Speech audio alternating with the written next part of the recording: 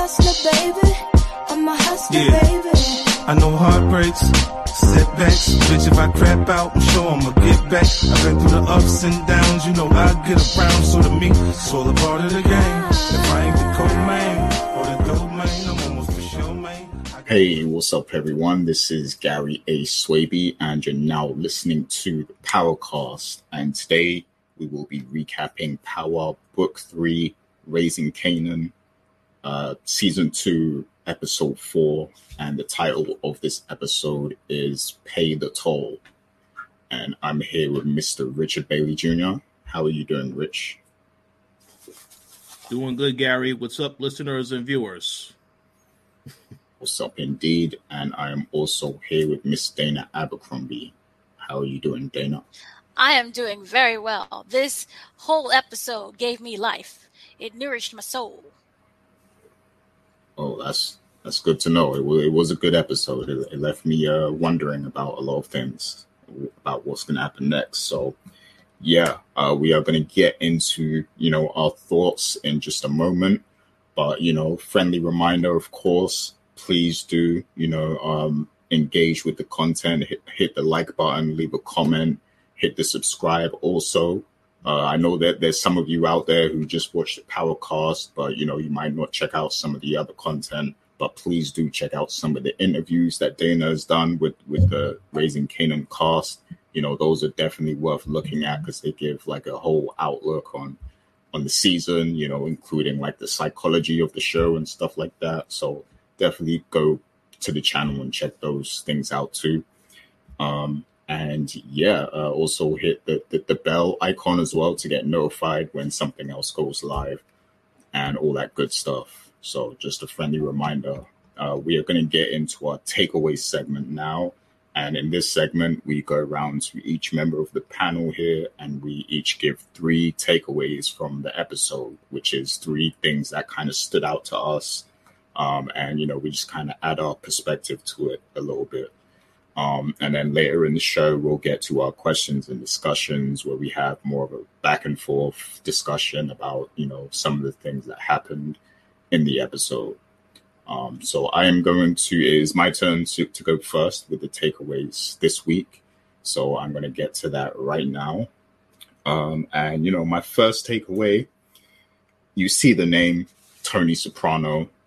And there's a reason I chose that name because Raquel is very ambitious at the moment. She's trying to, spread out to Jersey and do her thing in Jersey. And, there's other people in that territory, who are kind of controlling the area. So we see in this episode, the Italians are operating in this area and they're not very happy to see somebody else doing their business, on their territory. And there's even a point where they kind of have a face-off and, Lulu is kind of like speaking for Raquel a little bit where, he's trying to be cordial in the situation and make things go smooth. But, Raquel doesn't want to take the offer that the Italians are giving. They gave a high price that she doesn't want to pay. And unfortunately, she's going to have to pay that price in another way because we see later that the Italians decide to sabotage one of their operations with Worrell in the school bus and everything. So the Italians aren't going to back down and they aren't going to just let Raquel do her thing. And we know how dangerous the mob was back in the day, the Italian mob and everything. So, I guess my thought on this is that things are going to get very bad with this. If Raquel keeps pushing in this direction, it's gonna be a bloodbath at some point. Like it's gonna get very dangerous for her and the family. We know the Italian mob doesn't play around. People end up going missing if they try to, mess with what they've got going on. So it's going to get very intense if Raquel keeps trying to push in this direction. And I'm wondering, does she have something up her sleeve or is she just literally, insane at this point? Because, even though the family is strong, and we've seen Marvin and Lulu get their hands dirty before, and even Raquel's got her hands dirty. But I just don't know if they have what it takes to go up against, you know, a group that are as orchestrated as the mob. So she's playing a very dangerous game right now, and I can't wait to see where that goes. I do have some other thoughts on how that could tie into other things later, but we'll get into that in a little bit. Well, actually, right now. So let me get to my second takeaway. So I think, you know, it's unique in this episode. He's still going to the bodega and kind of intimidating Juliana. You know, he's kind of playing around, you know, and then Raquel even knows about it because Juliana tells her later on, like, you know, Unique is still showing up. He's still causing trouble. So Raquel knows about it, and she's, you know, her reaction is just like, okay, it's just Unique. I'll get him later. You know, there's no urgency in her response to you know what Juliana is saying, but you know, at the same time, Juliana has to put up with it. She has to deal with this guy coming around and, you know, intimidating her and messing about. So that, you know, that is not a good thing in her eyes. And I think the longer Raquel lets this happen, the more Julianne will, you know, the less Juliana will take Raquel seriously. I think she's going to start taking her less seriously if she doesn't deal with the problem and protect her like she should. So that is, you know, that could lead to, you know, maybe even Juliana being swayed in the direction of Unique later on. You know, maybe he'll actually earn her trust or something because, you know, Raquel isn't taking care of her business and she wants to feel protected. And, you know, even though it seems like Juliana and Raquel have a good rapport, and Raquel did kind of look out for her in the previous season when she was going through that stuff with her husband beating her and everything. But, you know, when it comes to the streets and money and stuff, there is no loyalty. It's all about who can, you know, get you the most money and who can protect you and, you know, stuff like that. Like the tangible things matter and not necessarily the loyalty. You know, loyalty only goes so far. So I think, you know, Unique is playing the long game right now. I also think he has something with Worrell going on in the background because we see that the two of them are seen talking in the car. So they could be plotting something also. So I think, you know, Unique is playing a long game against Raquel right now. And I also think this could tie in with the Italian storyline because I recall Richard said something in an earlier episode that we did. He said that, you know, Unique helped someone out in the prison, like when he was in prison and stuff. So you never know. Maybe that person has some connections or some ties to the mob, and maybe, you know, he can call in a favor or something later, or he can even align himself with, you know, the mob or something like that. So I think Unique he's playing a smart game right now, and yeah, I can't wait to see that whole thing play out with him because I do think he is going to rise back to power in this season. So I'm looking forward to seeing that play out. And I guess the third takeaway is, so, you know, we see that Raquel, she seems to be looking for some type of happy home or something. You know, I don't know 100% what her intention here is, but, you know, it seems like she's looking for a home, you know, for her and Kanan to stay or whatever. And, you know, we see her with Symphony. He goes to the house with her and everything to look at it. But, you know, while she's doing all this, you know, the fact that she's been so manipulative in her approach with Kanan, it's starting to backfire on her, like we talked about before, because now Kanan is looking elsewhere for guidance. And, you know, we see the end of this episode, you know, he tells his mother he's going, I think he said he's going to Famous or something. She follows him. And, you know, lo and behold, he ends up going to Howard's home. So, and we see Raquel's reaction. So, you know, her approach to things, you know, is it's not working out for her. And she might be planning all these happy things for her and Kanan, but if you neglect your child's desires to know the truth and to get that real understanding of things, you know, then it's only going to go one way eventually, because children aren't dumb forever. You know, maybe when they're a baby, but like, you know, once they get a bit of intelligence in them, that's it. Like, they can think for themselves. And Kanan knows that something isn't right with what, you know, Raquel has been telling him. And, you know, the more he talks to Howard, I guess he kind of feels like, you know, what Howard is saying is true. So, yeah, it's going to be interesting to see, you know, where they go with that in the next episode. Now that Raquel knows Kanan is kind of, you know, he wants to see Howard of his own accord. It's not like Howard came to him first. Kanan actually decided to go to Howard, and he lied about it, you know, to Raquel. So I want to see how she's going to, you know, react to that. Is she going to confront Kanan directly about it, or is she going to keep playing some type of manipulative game to try and, you know, win back Kanan's trust or whatever? So, yeah, those are my takeaways for the episode. So I'm going to head over to Richard Bailey Jr. now and get his takeaways. So let us know. First and foremost, excellent takeaways as always, Gary.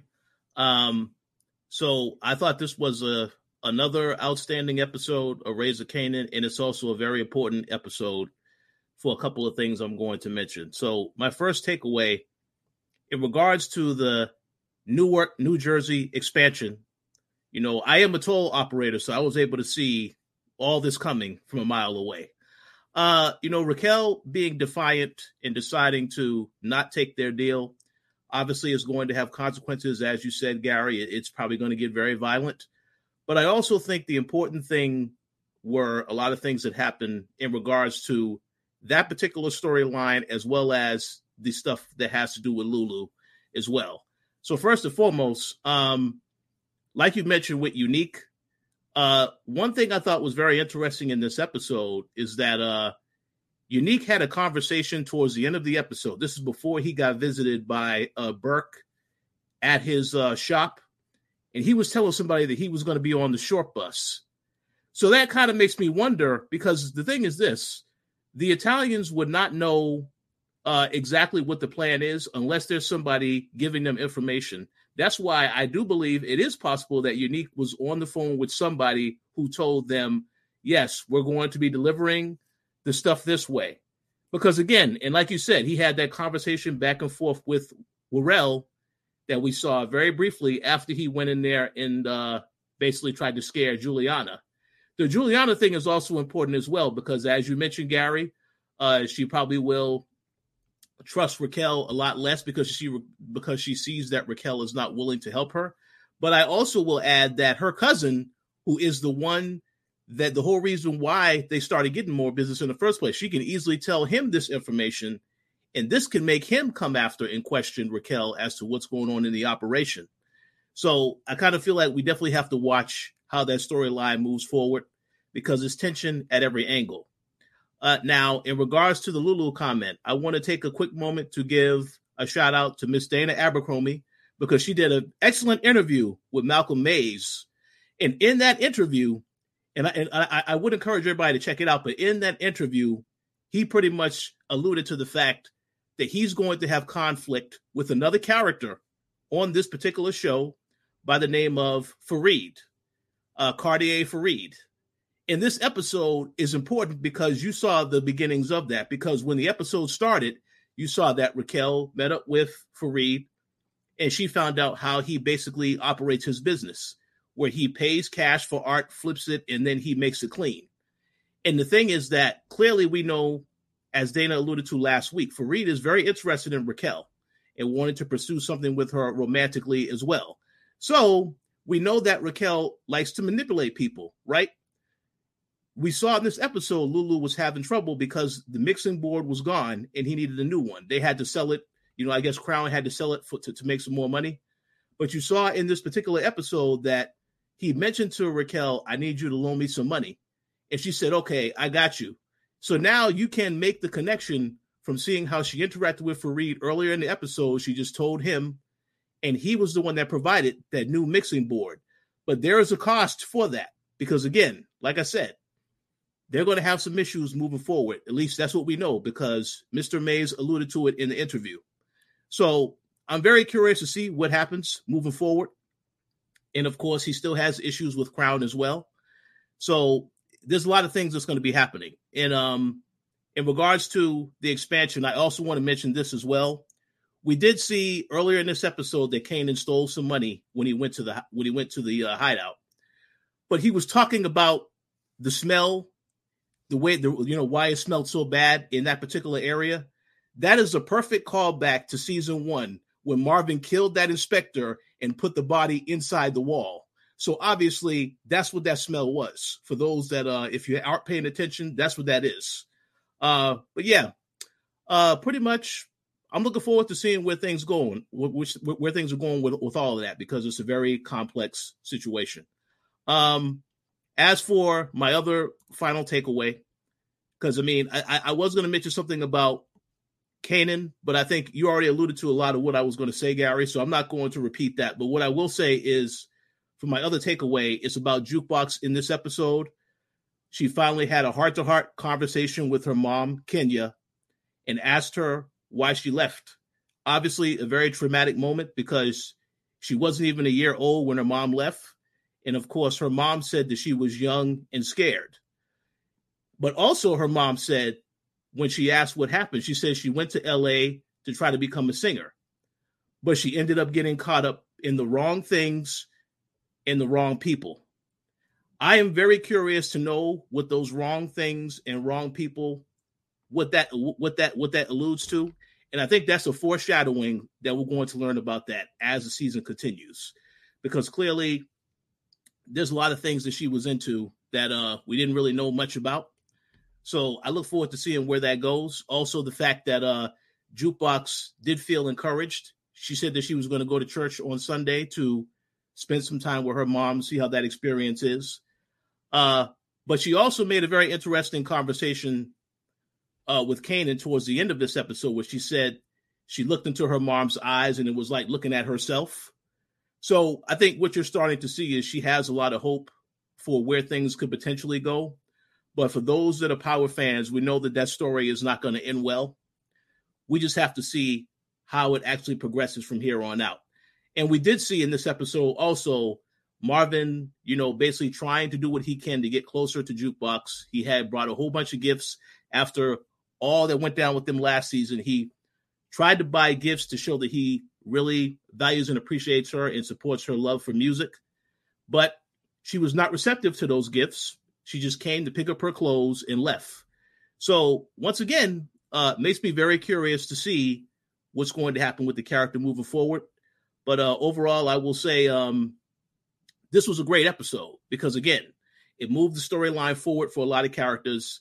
It had a couple of subtle callbacks to things that have happened in the past, and it perfectly sets up what we can expect from the future. So I can't wait to see what happens next week for sure.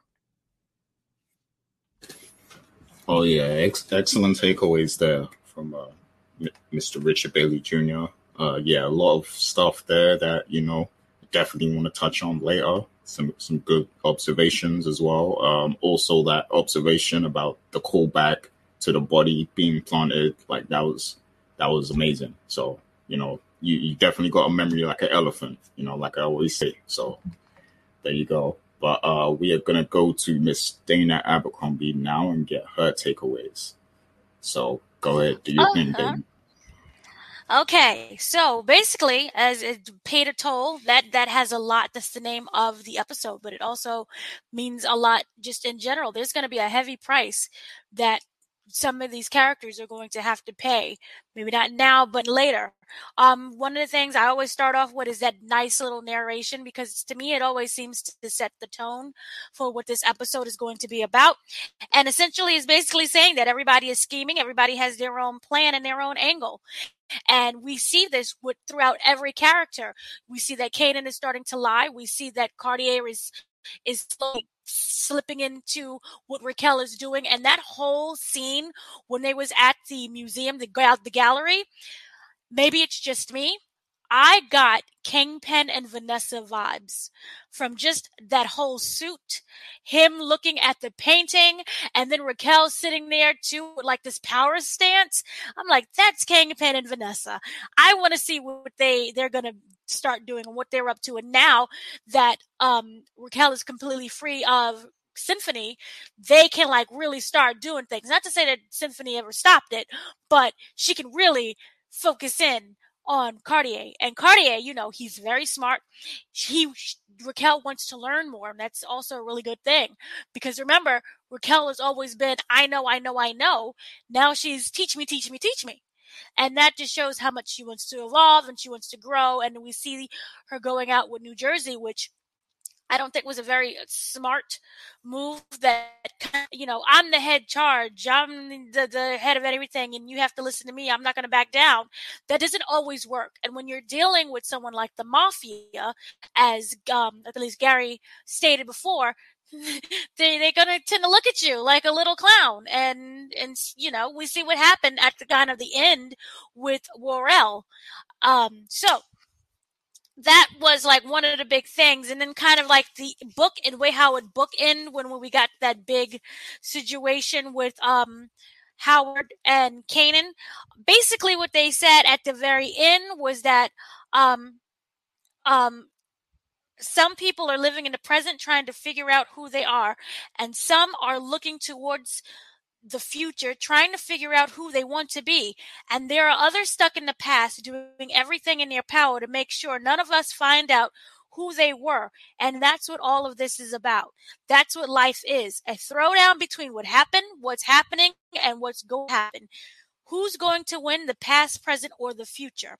And this really got me thinking, who is Kanan Stark? And I literally mean this in the literal sense. Kanan's family's name is Thomas.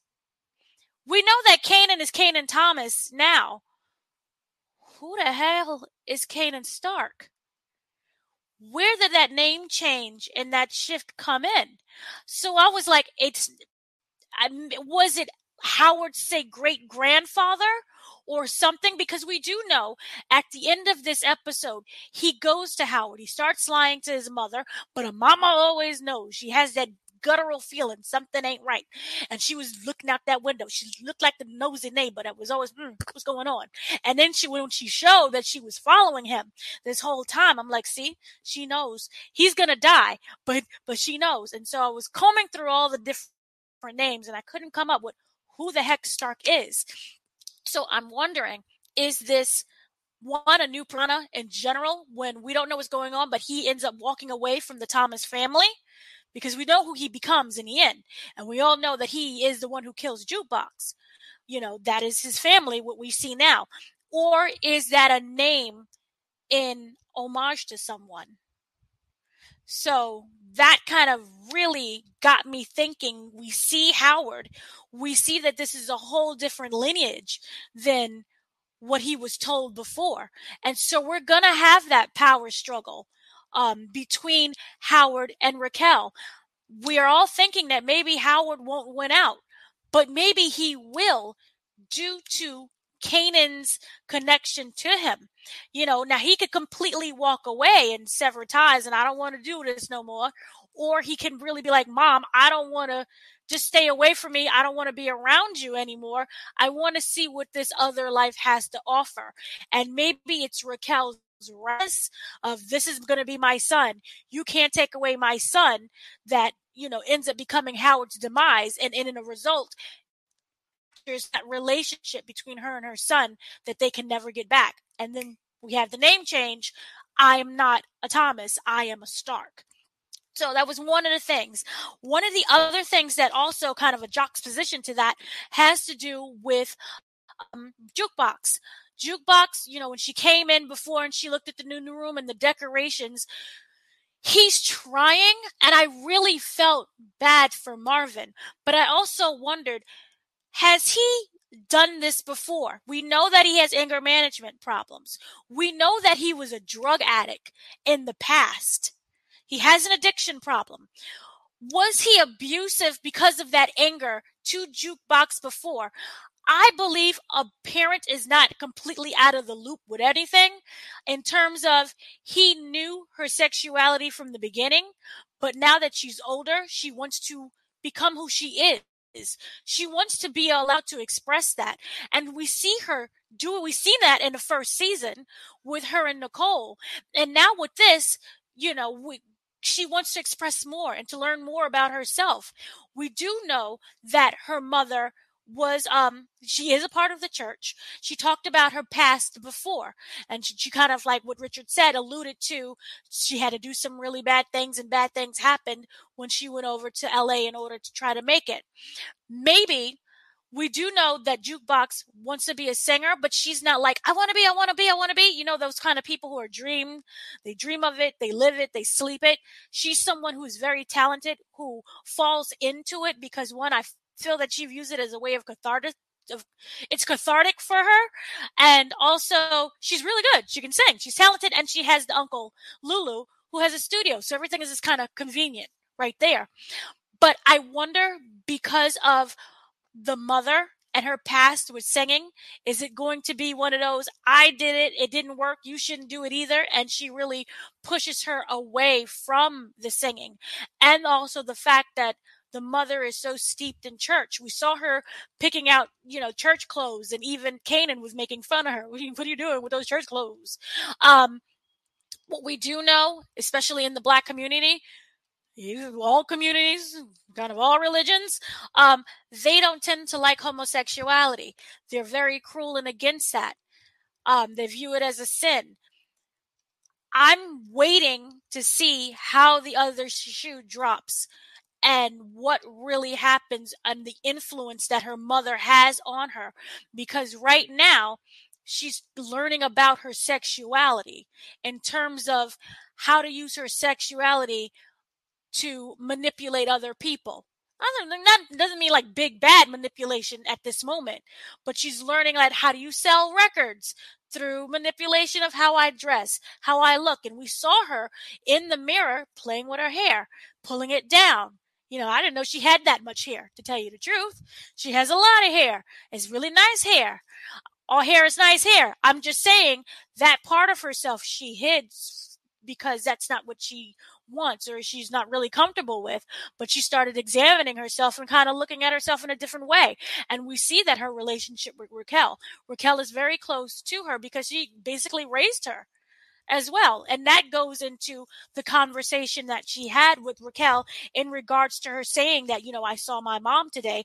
Basically, she was saying that, just because someone is genetically responsible, gave you their genes, and they're your mother, doesn't make them your mother. We're family. We're the one who raised you.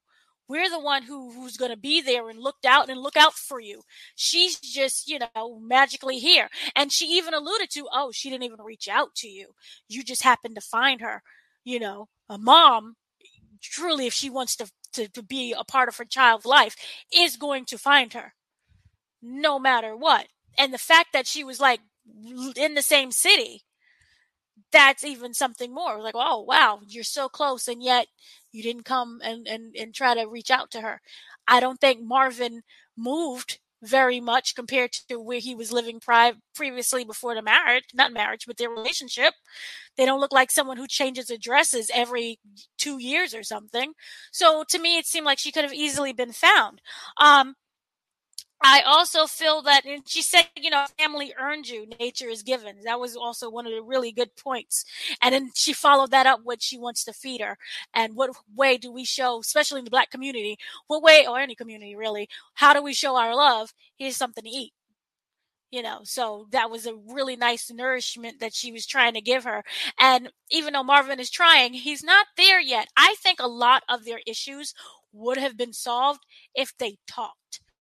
It's nice you redecorated my room and you painted and everything's clean after you trashed it, by the way.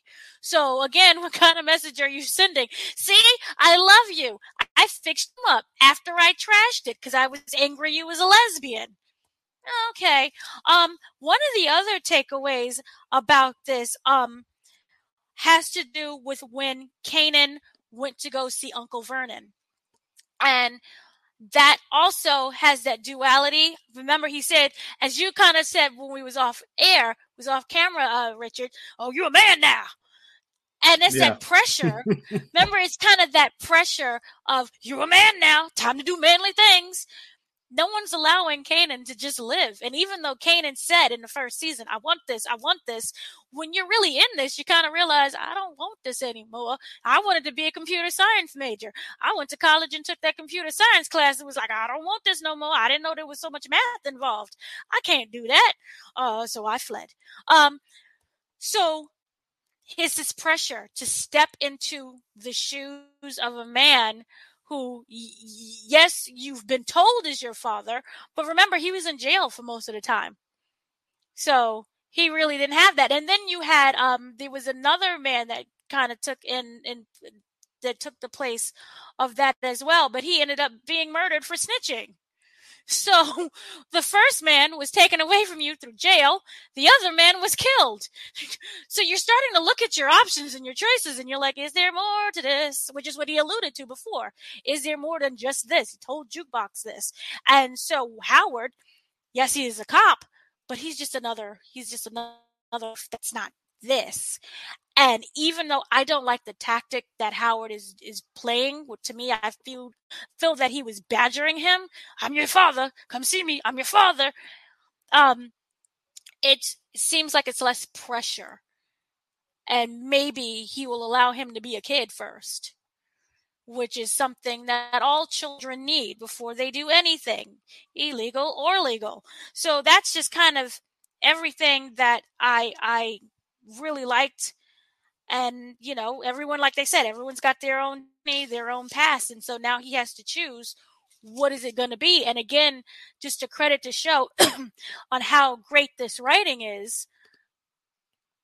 He can choose anything at this moment. And I'm still engaged and I'm still interested. And it's not like, oh, that's completely out of place. Because the real Kanan ended up a sociopath murderer who killed his son and killed his cousin and tried to kill Ghost 15,000 times. I mean, he was introduced into the show as we tried to kill Ghost. So it's just, they did such a really great job of molding a character and keeping me interested. And how do we get to that final result? And also, I don't want them in a rush because I like the journey that we're going into right now. So those are my takeaways. And also, yay, Symphony, please go. I love Symphony, but he's a little too weak for the environment of what's going on. That was a really nice line with, like, I don't want to be your vacation. I want to be your home, but this is not The Notebook.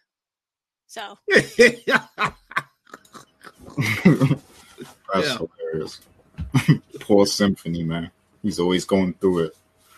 But great takeaways. I loved your perspective on all of that stuff. And yeah, you're right. Like, where does the name Stark come from? Because Raquel is Raquel Thomas and Howard is, I believe, Howard Malcolm or something like that. So yeah, I want to know where he gets this name. Huh? What do you say?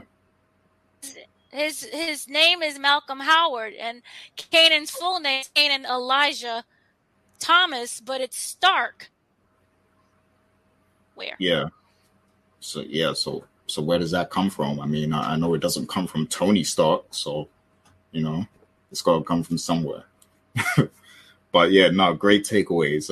I love the quote as well that you brought up that 50 said, the past, present, future and stuff.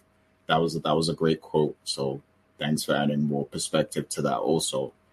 But yeah, in a moment, it's going to be time for us to have more of a discussion on these different topics. But before we do that, if you like what you've been hearing so far, if you want to respond to anything we just said, please do leave your comments below. You can leave more than one. We welcome that. We love seeing all the theories and the thoughts of all the people. We want you guys to get engaged because this is your show too. And then please do hit the like button and also subscribe to the channel. We have, lots of other types of content, including other power content on the channel. So please do support and everything like that. But yeah, let's get right into the questions and discussions now. So one of the things that we haven't kind of mentioned yet is, so, Famous, he got his place in this episode thanks to Kanan. He gave him some of that money he stole. They got the place and everything, and they had a party. And, it looks like Kanan meets a new girl and everything, and her mother, he thinks they're sisters, when he meets them. Like, that's hilarious, Miss Panama, I think the mom is called. But yeah, so the girl, she actually ends up coming to the place and everything, coming into the party. Go ahead, Dana. What was you gonna say? Oh no, I was fixing my light. Okay. My bad. Okay, yeah, so he ends up, inviting the girl to come in, and she joins the party, and we later see that they get kind of close. So this is a bit of a two-part question. First of all, do you see Kanan having something long-term with this girl that he meets? And secondly, I like Miss Panama, the mother. She gave me like a vibe, like she means more to the show, like she might be connected or something like that. So I'm wondering, if she has some sort of connection, that we're going to find out later on down the line. So what do you guys think of that? And since, Richard, he was giving me a look, so I'm going to go to him first because I want to know what that look was about. What's up, Rich? What do you think of that? Well, first and foremost, Gary, you made the comment that Kanan got kind of close to the daughter. Her name is Corinne. They were slobbering for a good amount of time. So I think he got more than kind of close. But to answer your question specifically, the mom's name is Palomar. That's her name.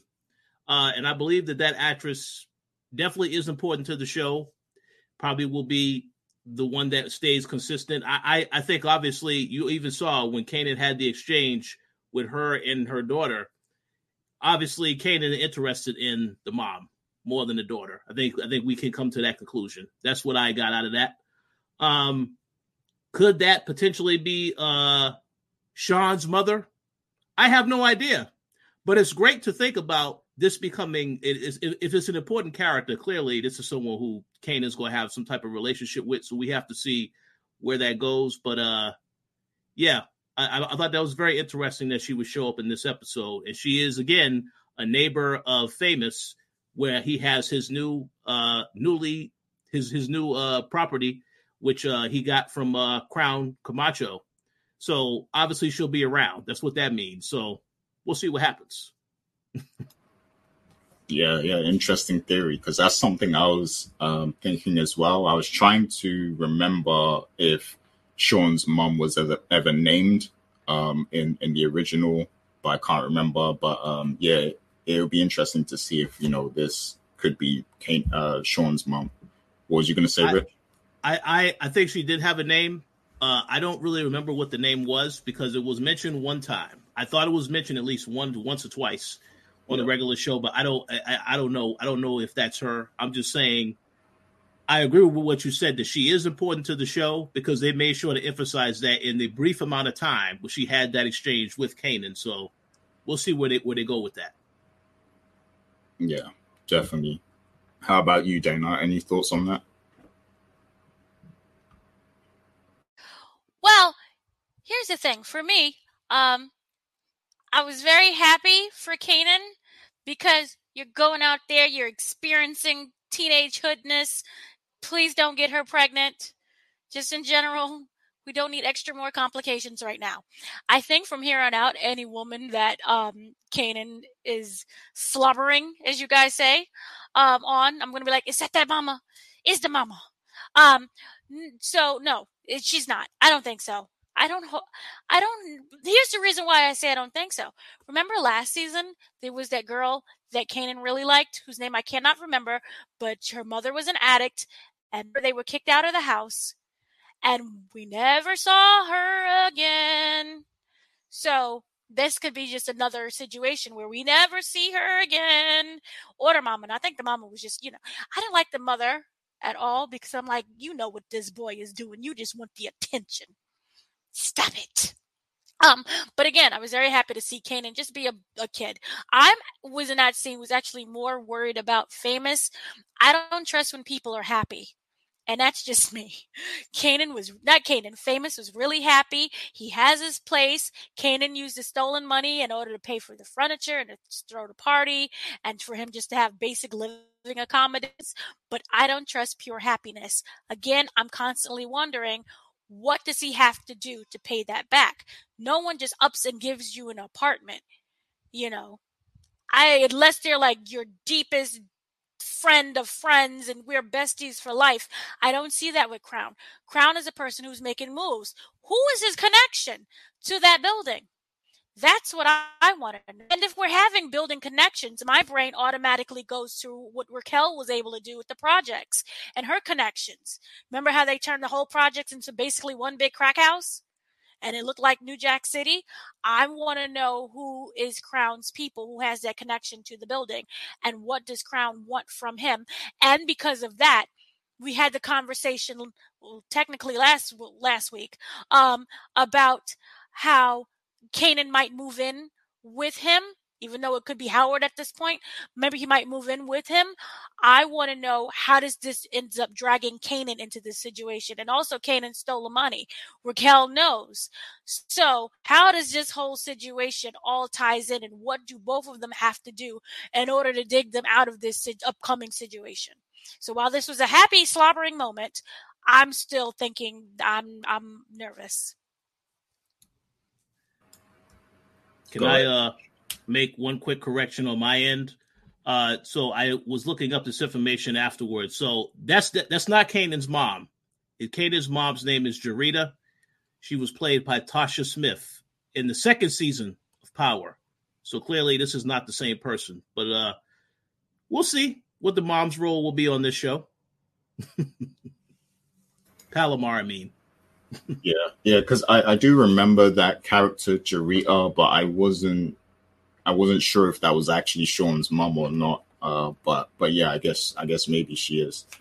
But yeah, good job with the research and everything, and good job with what you said also, Dana. I definitely think that Kanan will end up moving in. Oh, go ahead, Dana. No, I just really. Who's to say that he doesn't have another kid and then, things happen? Yeah. Things could happen that you can't do in other states anymore, or, just situations in general. Yeah, I mean, we never heard a whole lot about his background. Like, he could have had another child before or something of that nature. There could even be a secret child. Who knows? That no one knows about. So maybe that would be another show. That would be like book 6 or whatever, so. Please make that into a dinner scene. I just want a dinner scene. Yeah, we need that dinner scene. We need another one. But, what I was going to say is, I think, and I'm wondering if, I think Kanan might actually end up moving in with Famous. And I'm wondering if that apartment ends up being the same one that Kanan goes back to in the normal Power, because remember, he goes back to reclaim an apartment, and he ends up taking out an old lady. I'm wondering if that could be like the same apartment that he went back to. Go ahead, Dana. now that you stated this, I'm seeing more of the parallels. So you stated, because I'm really bad. I have to rewatch the first Power. You stated that he took out a lady from the apartment, right? Yeah, there was an old lady living there, and he took her out to kind of like get the apartment. But it seemed like he had a connection to that apartment because he knew the layout of it and everything.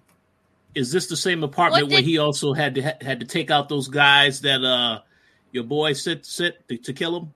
Yeah, exactly. The same place. Yep. Yeah, and it's also the same apartment where he took Tariq to. But go ahead, Dana. What did Marvin say DEF CON that Uncle Vernon used to do? What's that? Remember when he was in a car after he went to go see? Oh, yeah. Yeah. What did he said? What happened with old ladies? He would easily rob and kill old ladies for their welfare. And then you have President Kanan killing old ladies for the apartment. I retire. Yeah, that's a good connection right there. And I definitely feel like they're planting some seeds in this season for the future. And because that apartment does look familiar too, so it could very well be the same one. But I want to hear what the people think on that.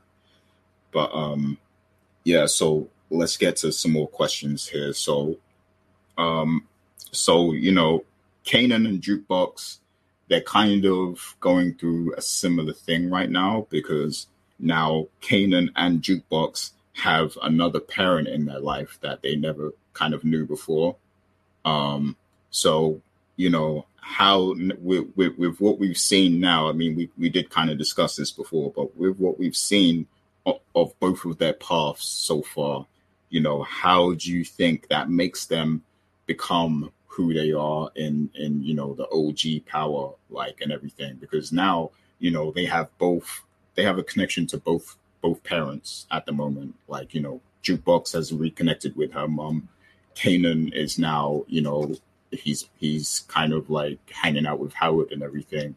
And, they say that usually when, it's the single child, it's the single parent childs who kind of suffer the most because they don't get that balance. They don't get both sides and stuff, but, now these characters have a connection to both sides. So how do they still end up the way they do?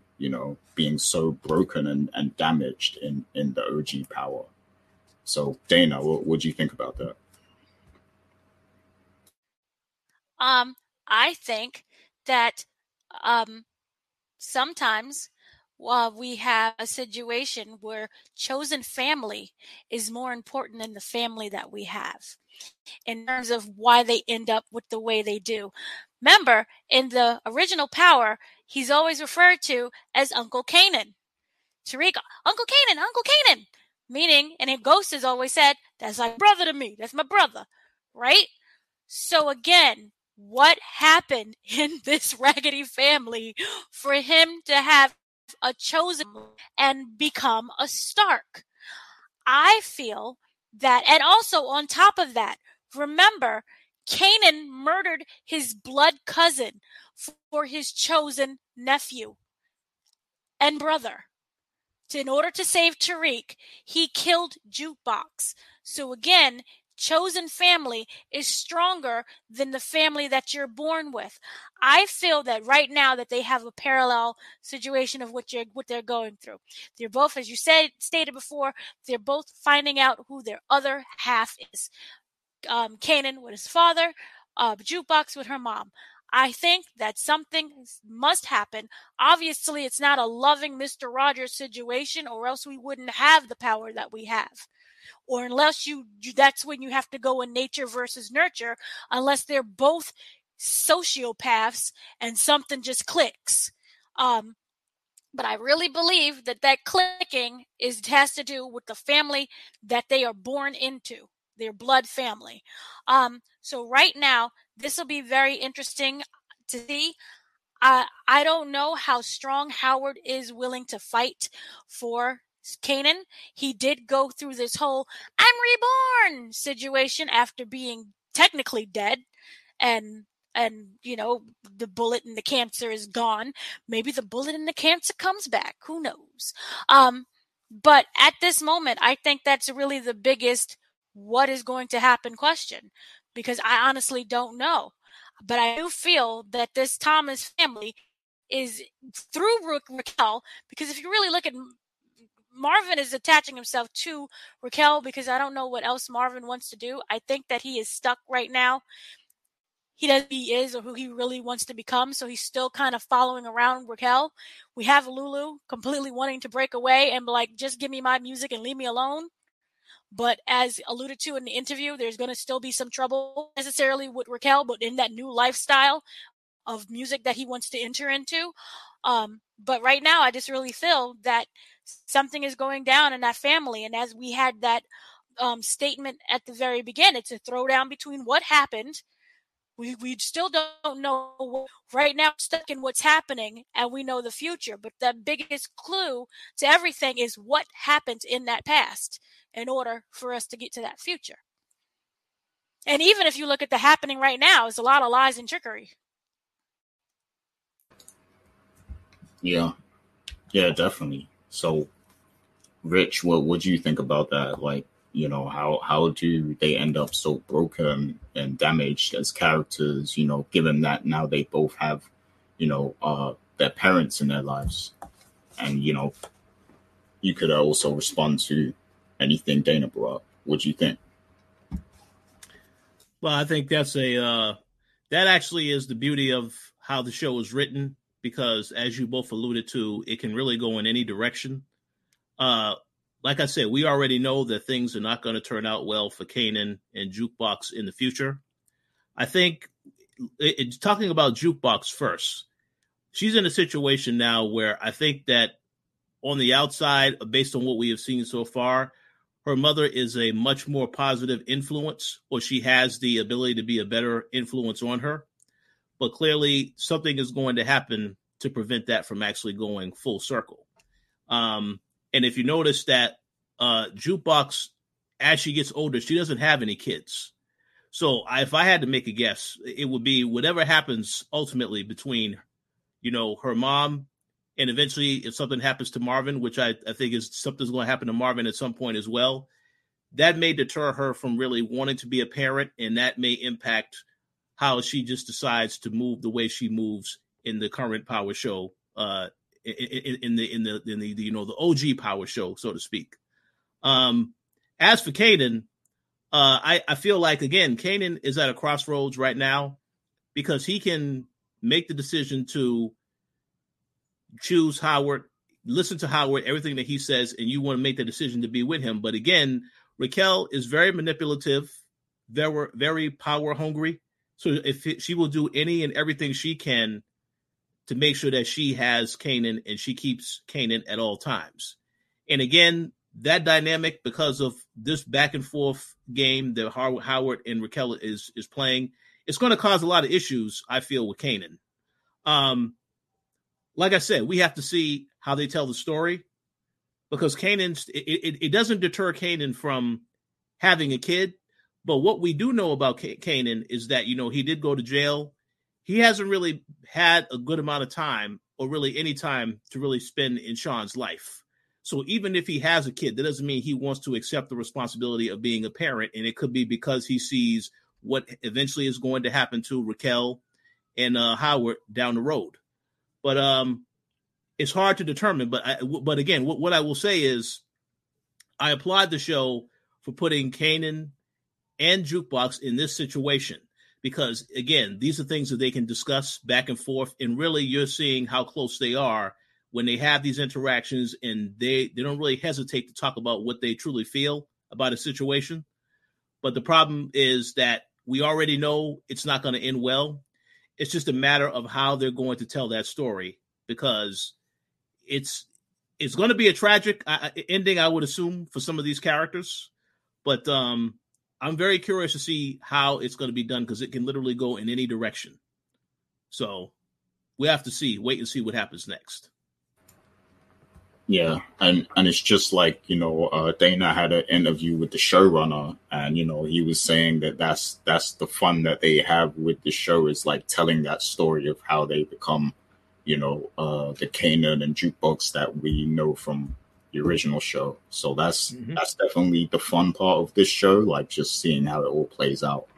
But yes, it's very interesting, just how, like, just the point we're at in the story now, because it seems like there is a lot of positivity in Kanan and Jukebox lives, and it seems like it's fully attainable, but we know that it doesn't go in the idealistic way. So that adds a whole nother layer to it, because it's like, what goes wrong here, like, because if you think about it, like, Howard could be like the positivity in Kanan's life, and the Jukebox's mother could be like the positive in her life, but clearly something goes wrong here, and it could even be a case of, maybe Howard isn't as positive as we think, and maybe the mother isn't as positive as we think. Maybe there's, they have some dark side to them, like some secrets or whatever. And Raquel actually makes an interesting quote in this show. When Raquel tells her that she went to see her mom and everything, Raquel says something to the extent of, just because someone is blood, it doesn't always mean that they deserve to be in your life. She said something along the lines of that. And clearly she was directing the statement at, Raquel and her mom's situation, but she was also kind of, making this, in her mind, she was making the distinction also to Howard, I think. So, that was an interesting statement there. But that leads me to another question. And do you think that Raquel is going to tell? Oh, go ahead, Dana. Record would like to submit my change in my theory, please. I know that I've been given a lot of poop, and she's terrible, and she's a sociopath. But when a sociopath loves you, sometimes it's because they're trying to protect you. If you look at the original Power, Kanan had a son named Sean, and he asked Sean, his son, to please kill Ghost. And when Sean failed, he shot him in the stomach, and then he shot him in the head for his weakness. Raising Kanan, Raquel went to Kanan. Could you please kill Howard, your father? Well, she didn't say your father, but can you please kill Howard? And he failed. Even though he shot him, he lived. Raquel never killed him. But somewhere in the back of the mind, Raquel was like, there's a weakness. You see the parallels there. I would like to submit my change because I think Howard has such a seedy, dirty past that we know that he was involved with DEF CON. We know he was involved with the other guy investigation who ended up being the snitch and died because he was snitching. I feel that that's a piece of what we know. We don't know whether or not he tried to destroy Raquel's life and his livelihood. We don't know exactly what fully went on. Yes, he was a police. You don't get with a policeman that could be dangerous for the streets, but there could be something more dangerous that has happened in that past. Raquel at that moment could not kill him, but she never told him, this is your son. Women, I'm speaking for all women, I'm just saying, maybe some women don't want their children to know who their real father is. And yes, you have the DEF CON situation. We found out that DEF CON was gay. He pretended to be the father, but it was really the beard. We know that whole situation. But I'm still wondering, what did Howard really do in his past that Kanan would end up mimicking the same way how he killed his son?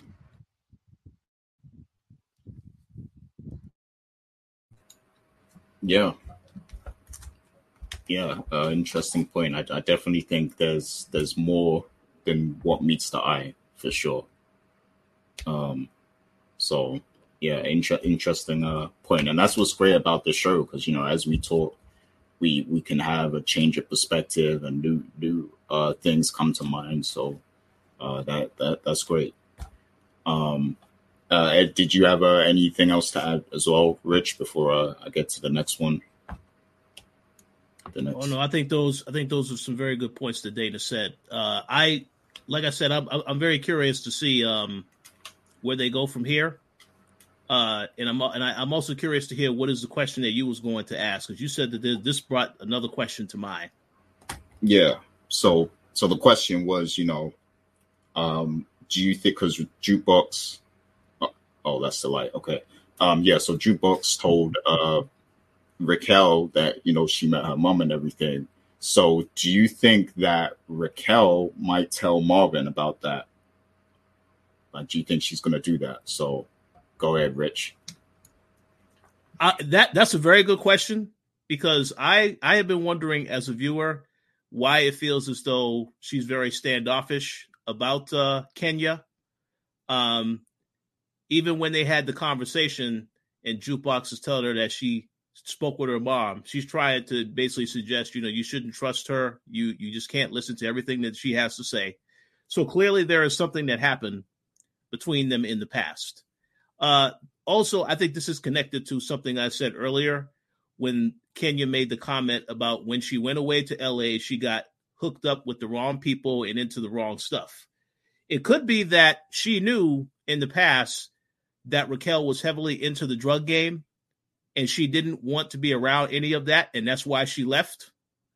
But I still think that there's something else that happened, because clearly the way she they're giving you subtle hints, because this is not the first conversation that Jukebox has had with Raquel about her mom.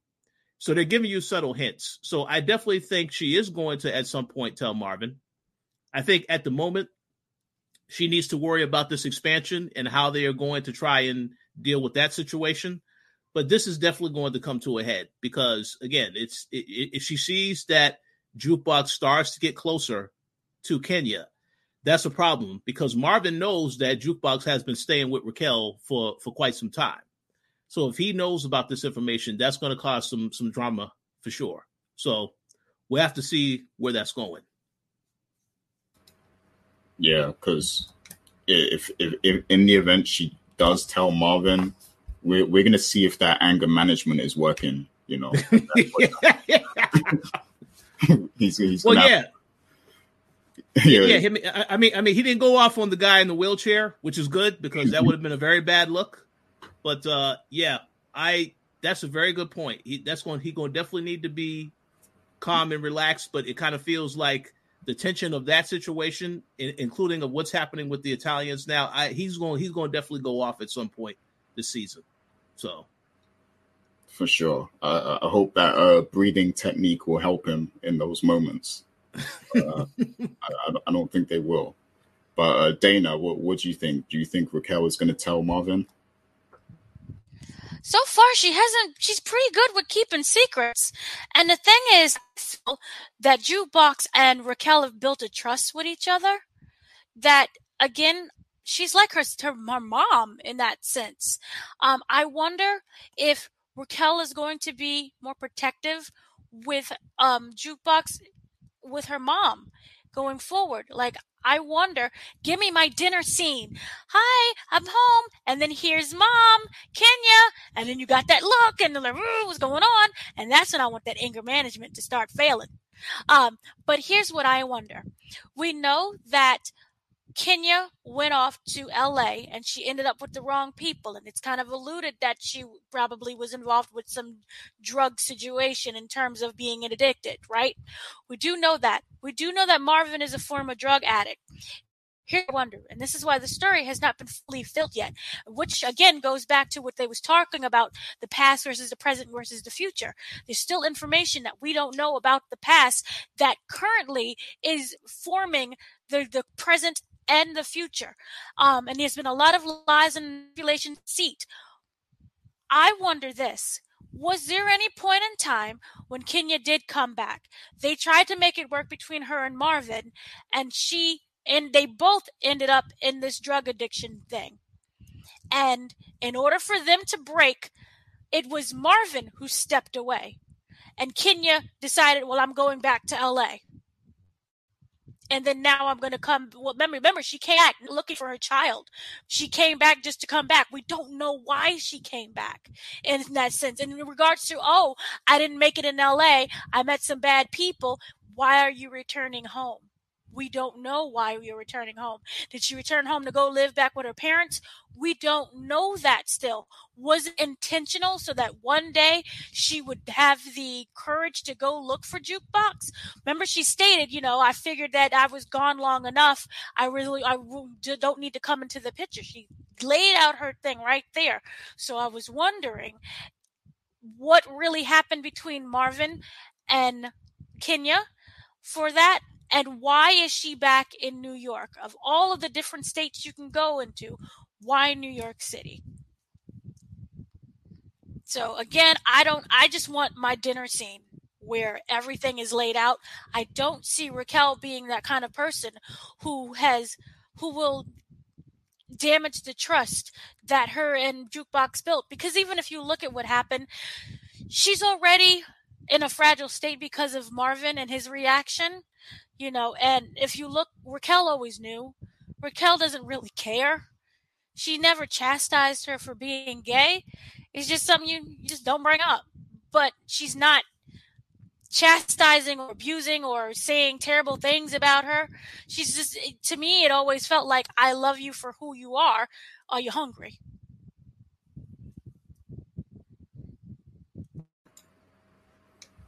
Yeah, that's true. Can I add something? I just want to add something. Maybe Raquel really does know what happened. And because Raquel kept that information from Jukebox, maybe that's what ends up making Jukebox walk away. We don't know. But that, this whole time I was wondering and looking and searching, but you knew what was really happening. You could have warned me. You could have said this happened, and she could have been like, yeah, I wanted to wait till you got older. You figured it out. This is a journey that you have to take on your own. Remember, this whole thing, the final monologue was basically about a journey. This is a journey between the struggle of past, present, and future.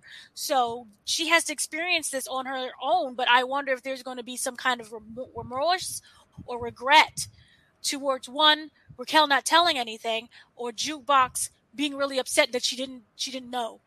And Marvin, again, he's so sensitive. He is, if you look at him, he's really sensitive. That's where that anger management comes from, and all that anger in general. But I feel that he is so sensitive and he doesn't want to go back and look towards the past and just focus on the present, that he never really had that conversation with her. And this also, if you look at Jukebox in the future, she becomes a cop. I believe, is it not in narcotics? I think so. Yeah. I'm glad you brought that up because it does seem like her and Raquel, they kind of have like a cordial arrangement and understanding. But like you said, I definitely think that something Raquel does could betray Jukebox's trust of her. And there is one grown-up right now who Jukebox does trust, because we see her go to her pretty often, and that's Burke, So I definitely think that Burke is going to play a major part in why Jukebox later on becoming a cop and stuff. So I can't wait to see how that plays out. But Richard, did you have any more thoughts to add on that? No, I was going to say those are great observations by Dana. A lot of very important details that requires paying close attention to. I was only going to say that if for any reason Raquel doesn't tell Marvin, I kind of feel like he will find out at some point, because Marvin does not have a problem, spying on anybody if he needs to. You saw he was watching when Unique got out of prison, so he'll keep his ear to the ground and see what's happening. But I will just reiterate that whenever a confrontation happens, Whereas Marvin also comes face to face with Kenya, I guarantee it's going to be explosive because, again, what they have been showing us so far this season, Jukebox does not want to have anything to do with Marvin. She doesn't want to talk to him, nothing of the sort. So obviously, if he knows that she's talking to her mom but not talking to him, that's going to definitely cause an issue. So we have to see which path they're going to take. But some stuff is definitely going to go down, I feel, in the next couple of episodes regarding that particular topic.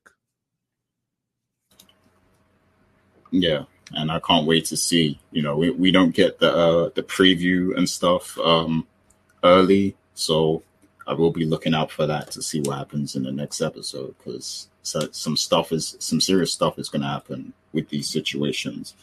And another situation that's kind of escalating or is going to escalate is the Italians in New Jersey. So, Raquel is treading on thin ice right now. Of course, she met up with the Italians. She didn't like what they were offering, but she still continued to try and do her business. Of course, the Italians, they kind of intercepted Worrell when he was in the school bus trying to do his thing. So the question is, do you think, how dangerous do you see this situation getting? Because if we look at it, Raquel's main muscle at the moment is Marvin and Lulu, her brothers.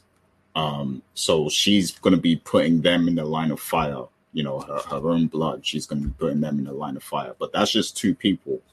The Italians, they have, assumingly they have, a whole army of people ready to do work for them. So, how dangerous do you see the situation getting? How bad is it going to be? And could it even lead to some lives being lost? And if so, who would that be? Or could it lead to something else, like a kidnapping or somebody getting seriously injured or, anything like that? So what you guys see happening with this situation? Let me know, Dana, because I see you laughing. No, what's up? No, here's the thing. When you was like a kidnap, my brain automatically went to, remember when Tariq did that fake kidnapping and they beat him in the head with oranges? All I keep picking up. That was hilarious. Is Lulu and Marvin bashed in the head with oranges. Sorry. Overall, of what we've seen, Marvin doesn't want to be there. Even they said, I can't even reach Marvin. He's in the studio. So basically, you're not Marvin, Lulu. Sorry. Lulu doesn't be there. When Worrell was speaking to Marvin, he was like, I had to call you. Lulu's always in the studio. So you're down a brother right there. And Worrell, I don't really see him being the 100%. I like Worrell, and I'm going to get to that later because I'm going to start getting PhD topic. In terms of this, I do not feel Marvin or Lulu is strong enough to take on the mafia at this moment. If we're going to keep this kind of realistic and not jump into like a fantasy shooting, I feel that she's going to start needing some backup and she's going to start needing someone's help. I wonder if this means, well, no, I can't even say Unique comes into play because he doesn't have any friends or help either. They're all abandoned him. But she needs some outside help and she needs it pretty quickly. The team that she has now is good for we can't stand Unique and we're going to take him over. But to come against the New Jersey Mafia, we're going to need something else. And so I hope this starts expanding more and she starts reaching out more for that kind of help, because right now she's been an island and we need her to be, I don't know, a city, towns, and have little things in the towns with the people. She needs help. So I think that this is a good way to kind of move the story, the overall story of the drug business, to expand it out. But I don't know what's going to happen. But right now at this moment, she's basically a joke to them. Like, he likes her, but like, ha, I'm going to kill her. That whole ha funny scene. So, yeah.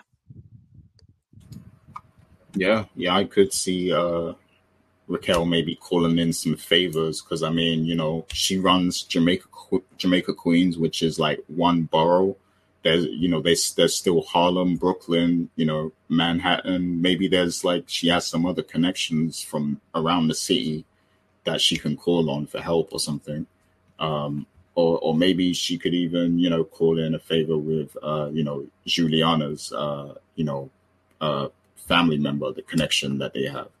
So, yeah, I do think it's time for her to do that, to call in some favors, but I want to hear what Richard thinks. Okay, so from a writing standpoint, I think I have a bit of an idea of how this is going to go down. So to answer your question first, Gary, about are they in trouble? Yes, they are in trouble.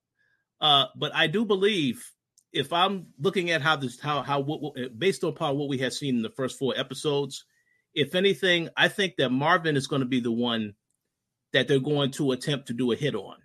I say that because last season you saw that there was an attempt made to take out Lulu by Unique's crew and Warrell. For that reason, I don't think that Lulu is the one that you're going to see them try to take out this particular season, because it was very dramatic last season. People actually thought, "Oh, did Lulu survive?" No, we knew that it's pretty sure he's going to survive. That's an important character, at least for right now. So I think Marvin works perfectly, because Marvin is also trying to go through this whole anger management stuff, and these are the situations that I feel can push the character over the edge and leading him to react a certain way to what's happening around him. So I definitely think that Marvin is in trouble. Plus, it works because Marvin is the one that continues to side with Raquel. Lulu, for this entire time, did not want to agree to any of the stuff that Raquel has been doing. And he has been adamant about that. But Marvin still sides more so with Raquel. That's why I say he is the one that I think is going to have to see, because it's going to show him how far Raquel is willing to go. And the fact that she's not thinking about his best interest, if you're going to put him in harm's way. So that's important. But to go back to what I was saying about how this is going to play out, and this is just my guess. Like I said, I don't write on the show, but this is my guess.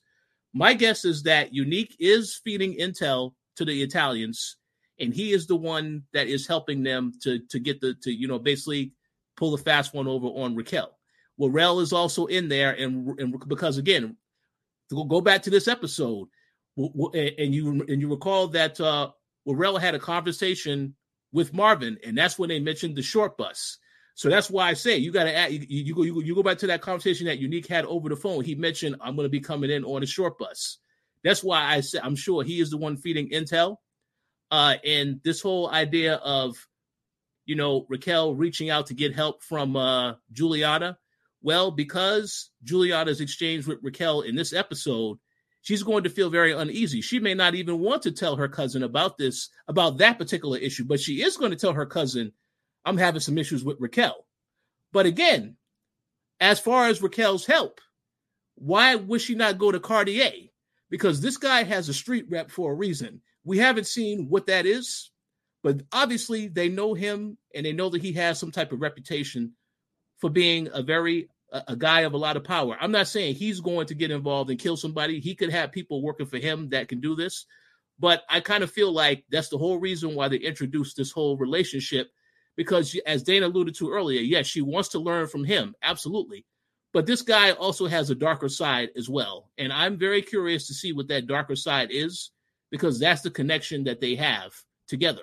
He's a little smart with how he cleans his money, obviously. But there has to be more to the character. And of course, this also, again, ties into what Malcolm Mays mentioned in the interview. He's going to have conflict with that character because he is the one that provided that mixing board to Lulu. But that comes at a high price. And it could be the simple fact of whenever, Raquel tries to contact Lulu and she can't reach him, Cartier could be the one to say, hey, listen, I don't care what you're doing here. We need you right now for this particular work. So that's what I think is going to happen if I had to make a guess. But again, I want to reiterate, I'm not a writer on the show. I just kind of feel like if you see how the storyline is playing out, a lot of this stuff makes sense as a possible direction. but I also would like to see if they go in a different direction. So we'll have to wait and see. But that's just my guess as to what's going to happen. Yeah, excellent points. Yeah, I can see a lot of that happening, particularly with, Unique and everything, and Cartier. I definitely think Raquel and that character are going to have more of a bond, so I could see her calling on him for help.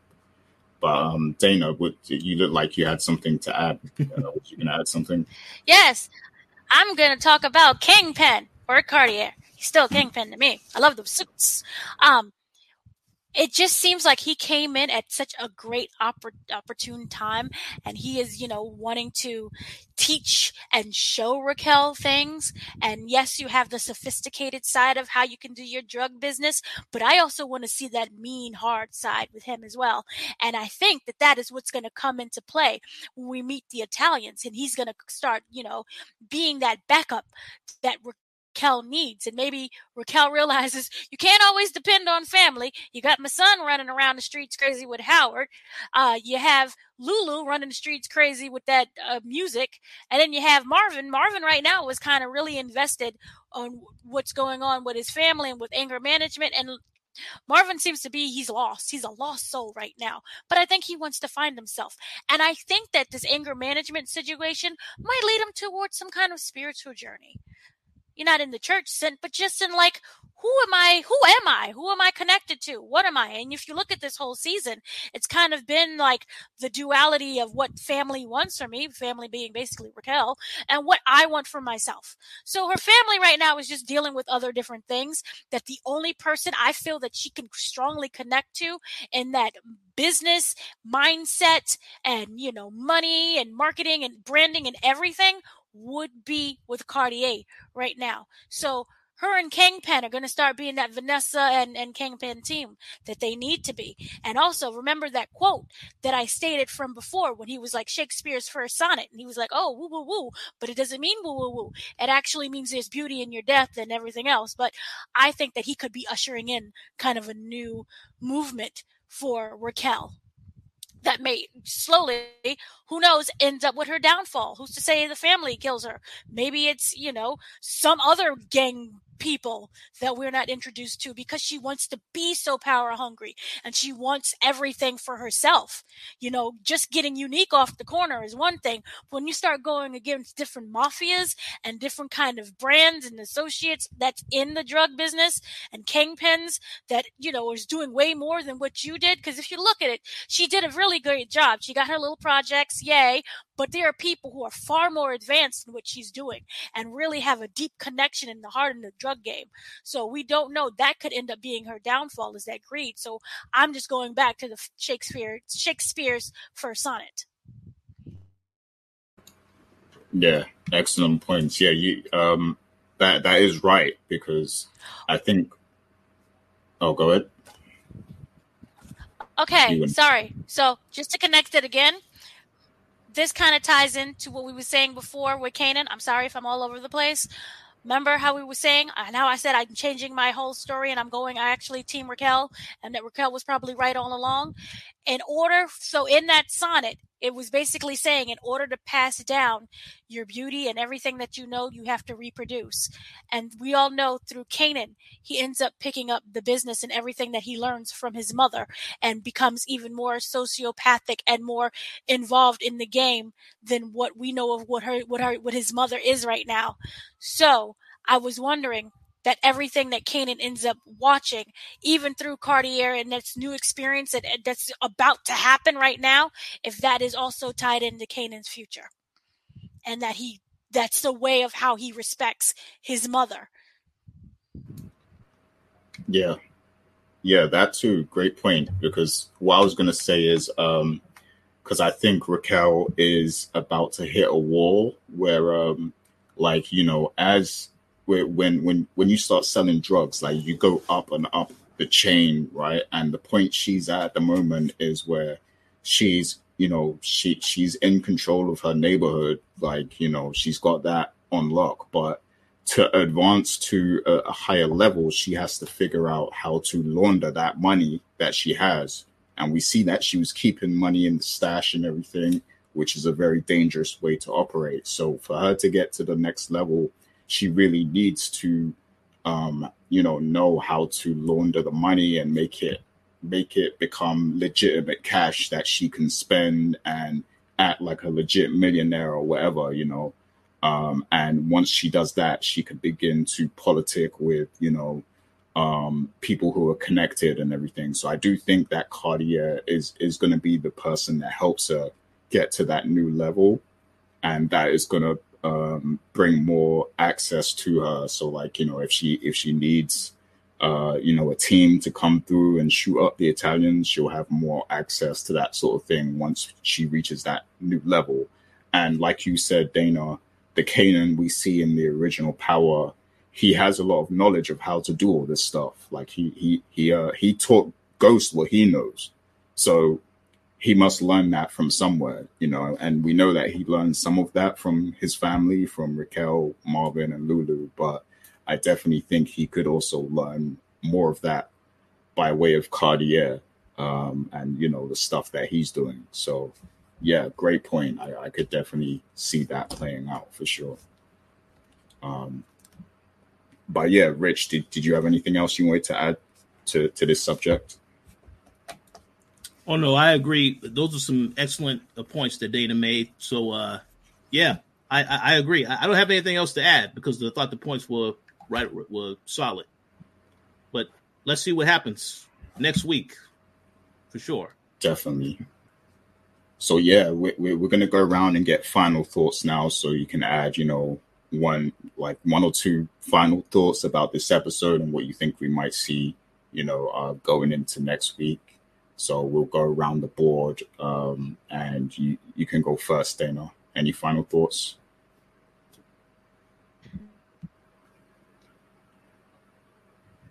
Muted.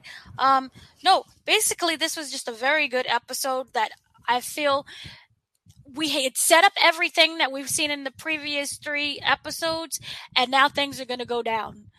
Things are going to finally be executed in episode 5 and 6 and so on. I'm really interested in Unique. You guys brought up a really good point in that situation. Also, I thought Raquel was going to die in this episode, but he's not. I want to see how he allows himself to be a mold and how that ends up working out for Unique in that situation. I do feel that Raquel is going to soon die. I'm surprised they let him live just solely for the fact that the whole situation would scrap. I understood why they struggled with that, but I would have easily just killed Raquel and moved on with the rest of my day. But here's another thing that's really interesting I wanted to bring up. Raquel really implemented a lot of what Unique was doing into their plan, and while the whole situation with the shoe and the money in the shoebox really did fail, I would have listened to some of what he would have said, because sometimes people, especially our rivals, they have information in terms of just a different way of looking at things. So I really wish that Marvin didn't shut him down and that they really kind of understood what it was that Unique does, so that you need to change up things. You can't be so predictable. So if you combine Raquel and Unique's skill set, it could have created something that, was a positive. You can learn and grow from that as well. So I really am looking forward to see what happens in terms of the whole situation with the Italian mob, Unique in play, Raquel being the whole, mold in a situation. Also, shout out to the Lady of the Night that sees Howard, because she really dropped some good gems on how to approach Kanan and how to kind of be a man and also be a father to the kid you don't know. You've never been around. You don't know anything about. Yes, again, your father, you're biological, but you're not there. You have to learn. And so she really dropped some great gems on that situation. And I hope she's still around to, give some little information and tidbit, because Howard, as you said previously, he doesn't have anyone. If you really look at Howard, he's alone. He's stuck in that stuffy apartment or that house, with his townhouse that he's in. He doesn't really open the windows. He's shuttered in. And Shannon is an annoyance, so I don't see them being like, hey, let's be friends. So he needs someone at this moment. And I think Howard would just overall give him a better chance in, not Howard, Kanan will give Howard a better chance in life to just open up and experience new things and to have people around. And also the Lady of the Night. She has the son, and I'm not saying anybody's getting together. I'm just saying she makes a really good friend. She's that therapist, as you said before. She's a therapist. She's a confidant. She makes him happy in multiple ways, maybe multiple times. So good for them. I just want to see a different side to Howard and for him to open up some more and to get out of that house and stuffiness and see another side to him. Oh yeah, excellent thoughts there. I do have something to say for mine that is kind of, it kind of correlates with something you said. But we're going to go to Richard next. What's your final thoughts? My final thoughts are this was another excellent episode of Raising Kanan. Next week is actually the mid-season finale, so I definitely expect a lot of major things to happen in that episode. And then, as everybody knows, Starz typically takes a week off on these shows just because. So might be a bit of a bummer to have to wait 2 weeks to find out what happens in episode 6, but I will say I'm looking forward to next week because it's going to be a very exciting and explosive mid-season finale.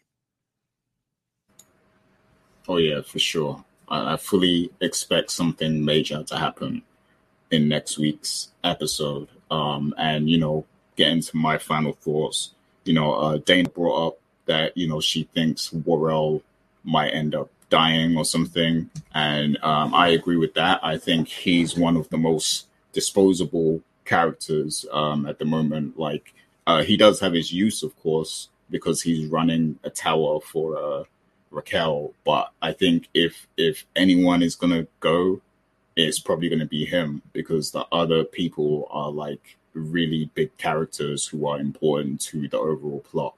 So I do see that character getting taken out.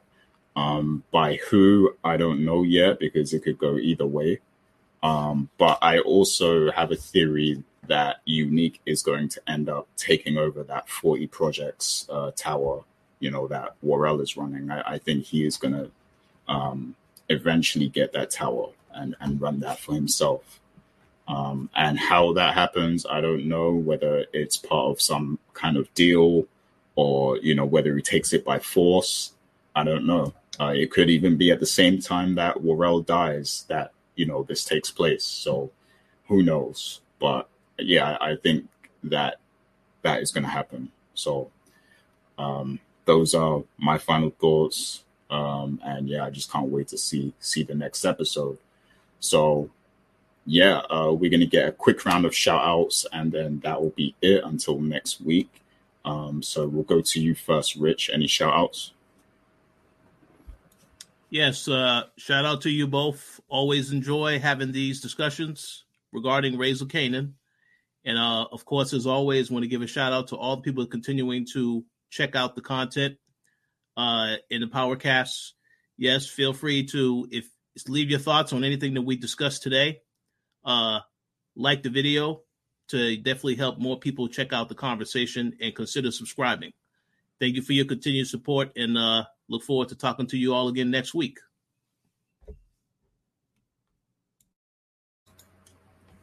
Indeed. And how about you, Dana? Any shouts? Basically, shout out to everyone who listens to us and watches us and watches the interviews that we do and the discussions and everything else that goes down. Another thing, I just really wanted to make a quick announcement, even though technically it would be late when you guys get this, because it is August 12th right now when we are recording this. And basically, they had a huge Television Critics Association meeting with the panel of Starz and also with the president of Starz, who announced that they will not be moving forward with Power Book 5 Influence. That was going to be the Lorenz Tate show, the way we go into what was going on politically in New York City. And remember, it was going to be his second run as governor. That is not happening. So I wonder if they're going to just start keeping Tate involved in Raising Kanan Book 3, 2? What are we? 2, right? Yes. Sorry, So, I said Raising Kanan.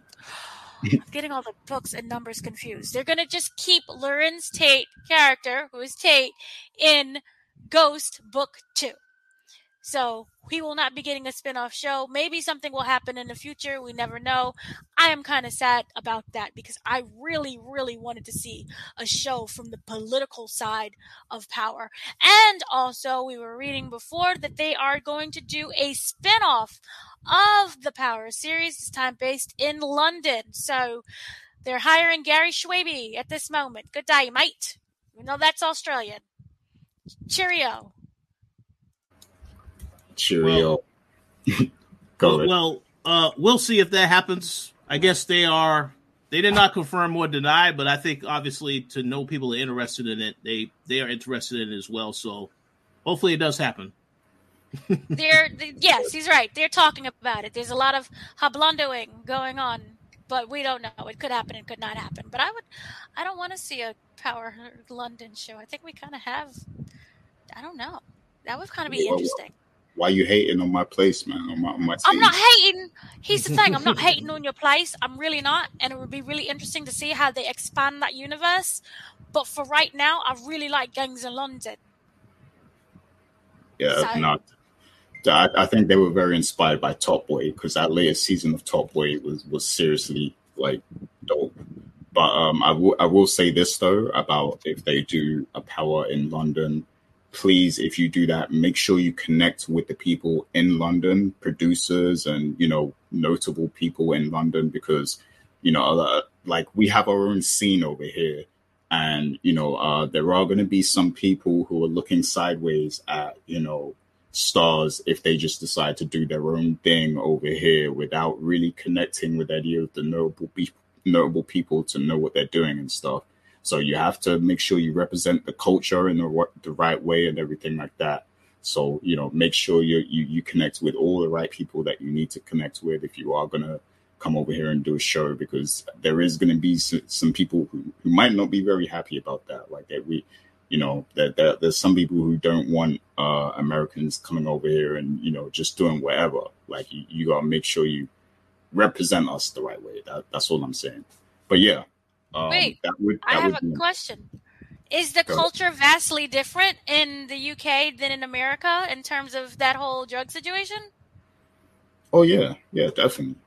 There's a lot of nuances, a lot of differences. I mean, of course, guns aren't as accessible over here as they are in the States. Oh. So that's one thing. It's a lot of knife crime and, and also the way the streets and the blocks are set up is very different. And yeah, there's a lot of different nuances about it. So yeah, they have to do their research so that they, are doing it, that they're portraying it the right way.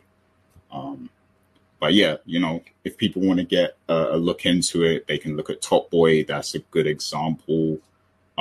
Even with Top Boy, there are some things that are exaggerated, but it's as close as you're going to get to a depiction of London crime, so that's my take on it. But my big shout outs to all the people, the long-term supporters, Kwame, Rainy J, Nelly Mac, all those guys in the comments who are commenting consistently. We love to read all of those and engage and everything. So yeah, big shouts to them, and also big shouts to Stars because they've been giving us a lot of access. We got early access to the episodes, way ahead of time, and we got Dana did a lot of interviews with some of the cast, including the showrunner. So they've given us a lot of stuff to work with, and we very much appreciate that. So big shouts to the Stars team also. And yeah, that is going to be it for this week. We will be back next week to cover episode 5 of Raising Kanan. But until then, take care of yourselves, stay well, and we'll see you then. Peace.